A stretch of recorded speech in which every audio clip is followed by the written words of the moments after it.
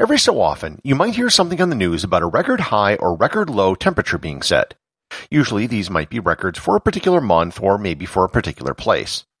Temperature records, especially global records, can be very contentious, and there are rigid rules surrounding how such recordings are taken. Some temperature records might take years to be verified. Learn more about global temperature records and how they're measured and verified on this episode of Everything Everywhere Daily.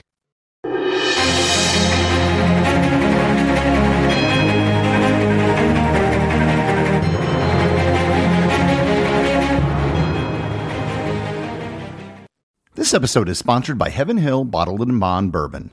I recently had the chance to try Heaven Hill Bottled and Bond, and I can attest to its exceptional aromas with hints of caramel and vanilla intertwining with its oakiness, which provide a well-rounded flavor profile. Taking a sip is akin to experiencing a piece of bourbon history firsthand. Heaven Hill Distillery may be America's most quintessential bourbon distillery. Established in 1935 after the end of Prohibition, the distillery was established by the Shapira family and has remained a family-owned distillery to this day. In 1897, Congress passed the Bottled in Bond Act, which set forth strict rules for any bourbon labeled Bottled in Bond. Heaven Hill Bottled in Bond Bourbon goes beyond the stringent requirements of the law by aging its bourbon for 7 years, not 4.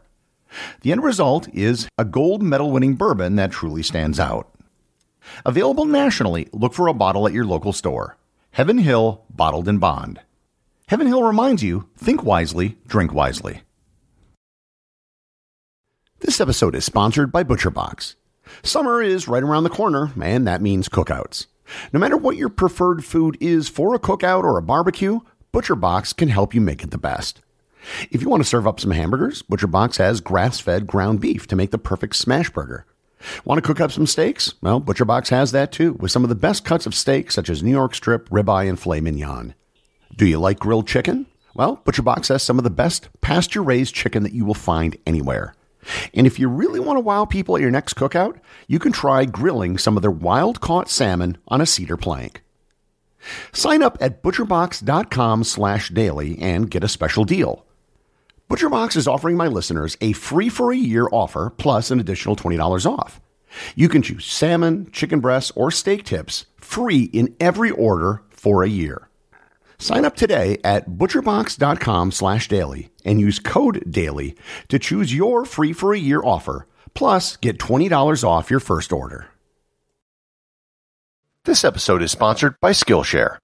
I've told you before about how Skillshare has thousands of videos on practical skills like learning video editing or playing an instrument, but they also have tons of videos to help you with general knowledge. They have videos on Weather 101, dieting and nutrition, or even how to get better sleep. With Skillshare Premium, you can have unlimited access to everything for as low as $8.25 per month. Go to everything-everywhere.com/Skillshare to get a free 2-week trial of Skillshare Premium membership, or just click on the link in the show notes. Once again, that's everything-everywhere.com/Skillshare. The keeping of temperature records only dates back to around 1800. That was when the World Meteorological Organization began keeping records. The organization was initially established in 1873 as a forum for countries to share weather data, but today it's an agency under the United Nations. Early weather observations weren't necessarily bad or wrong, but they also weren't necessarily very accurate or precise. Most early temperature record keeping wasn't intended for the purpose of advanced meteorology. It was simply a log that was kept at a military base or by some private citizens. Temperature extremes usually occur in particular places during particular events during particular times of the year, and this really shouldn't come as a surprise to anybody. Super high temperatures almost always occur in a desert, in the summer, in the middle of a heat wave. Super low temperatures will usually occur at extreme latitudes and somewhere far away from the sea, as large bodies of water tend to moderate temperatures by serving as a heat sink. To illustrate some of the problems keeping temperature records, let's take a look at what used to be the global record high temperature. The recording which formerly held the record was 57.8 degrees Celsius or 136 degrees Fahrenheit. This temperature was taken on September 13, 1922 in Azia, Libya, which is about 40 kilometers south of Tripoli. Most people might just hear that fact and that's it. However, when this record was investigated by the World Meteorological Organization, there were a whole bunch of problems. The documentation of the record was nothing more than a daily temperature log kept at an Italian military outpost.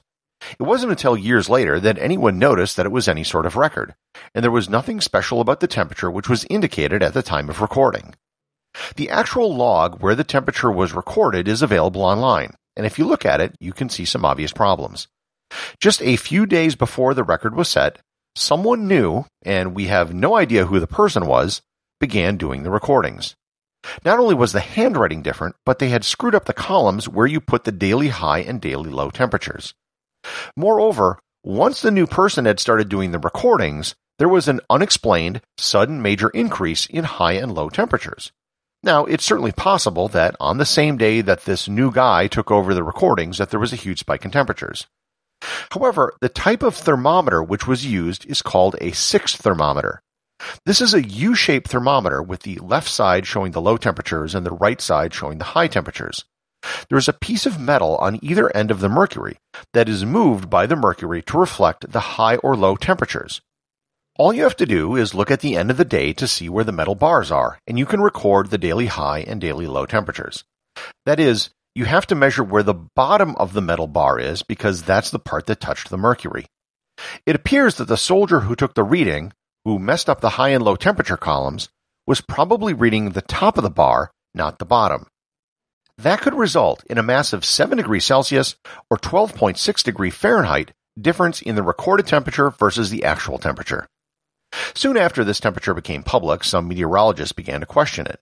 For starters, it's very unusual for such a high temperature to be recorded so close to the sea. As I mentioned before, the oceans tend to moderate temperatures. Second, none of the other weather stations around Azia recorded anything close to what this station did. In the 1950s, the Libyan Weather Service actually came out doubting the temperature, and it was officially invalidated in 2012 by the World Meteorological Organization. That made the new record high temperature a recording from 1913 in Furnace Creek, Death Valley, California. That record is 56.7 degrees Celsius or 134.1 degrees Fahrenheit. However, this temperature also had a lot of controversy surrounding it, and many people think that it might be 2.2 to 2.8 degrees Celsius or 4 to 5 degrees Fahrenheit too high. So if we take out that record, what then is the highest temperature? And that would be an even 54 degrees Celsius or 129.2 degrees Fahrenheit. That temperature has been recorded several times, at Furnace Creek in Death Valley in 2013, Mitraba in Kuwait in 2016, and Turbat, Pakistan in 2017. However, there has been an unverified 54.4 degrees Celsius or 129.9 degrees Fahrenheit recorded at Furnace Creek in both 2020 and 2021. So, how are these temperatures recorded? There are actually 3 different types of temperature records that exist: air temperature, ground temperature, and satellite temperature. Air temperature is what's usually given when you hear the temperature on the news. Officially, an air temperature recording is measured at 1.5 meters or 4 feet 11 inches off of the ground, and it has to be in the shade. That's why you'll often hear about high temperatures being taken in the shade. The other type of temperature is ground temperature. Ground temperatures can be significantly higher than air temperatures. There are no official records for ground temperatures, but the highest reported ground temperature was also at Furnace Creek in 1972. They recorded a temperature on the ground of 93.9 degrees Celsius or 201 degrees Fahrenheit. That is getting very close to the boiling point of water. The third type of temperature measurement is satellite measurements. Obviously, you can't have thermometers everywhere on the surface of the Earth. Satellites can cover more of the Earth, but their temperatures aren't considered as reliable. The highest temperature ever recorded by satellite was recorded in 2005 in the Lut Desert in Iran. It recorded a whopping 70.7 degrees Celsius or 159.3 degrees Fahrenheit. I've mentioned Furnace Creek in Death Valley several times. What makes this place so hot? It mostly has to do with its elevation and its location. It's 282 feet below sea level. Unlike other places on Earth that are below sea level, Death Valley is surrounded by high mountains. Not only is Death Valley the lowest point in the United States, but it's very close to Mount Whitney, which is the highest point in the continental United States. The mountains trap heat in Death Valley, and it just circulates, keeps getting hotter. If you ever visit Death Valley National Park, which I highly recommend, you can stop at the Furnace Creek Visitor Center and see where they take their temperature readings. I mentioned earlier how the sea can mitigate temperatures. The fact that illustrates this better than anything else I can think of is that if you rank all of the U.S. states and territories by their highest temperature ever, the state with the lowest high temperature is, believe it or not, Hawaii. Even Alaska has had a higher temperature than Hawaii. So far, I've only talked about high temperatures, but there are, of course, records for low temperatures as well. The coldest temperature ever registered at a recording station was taken on July 21st, 1983, at the Soviet Vostok Research Station in Antarctica. The temperature was minus 89.2 degrees Celsius, or minus 128.6 degrees Fahrenheit.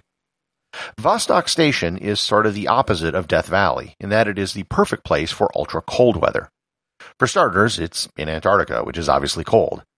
Most importantly, Vostok is located near the Antarctica pole of inaccessibility.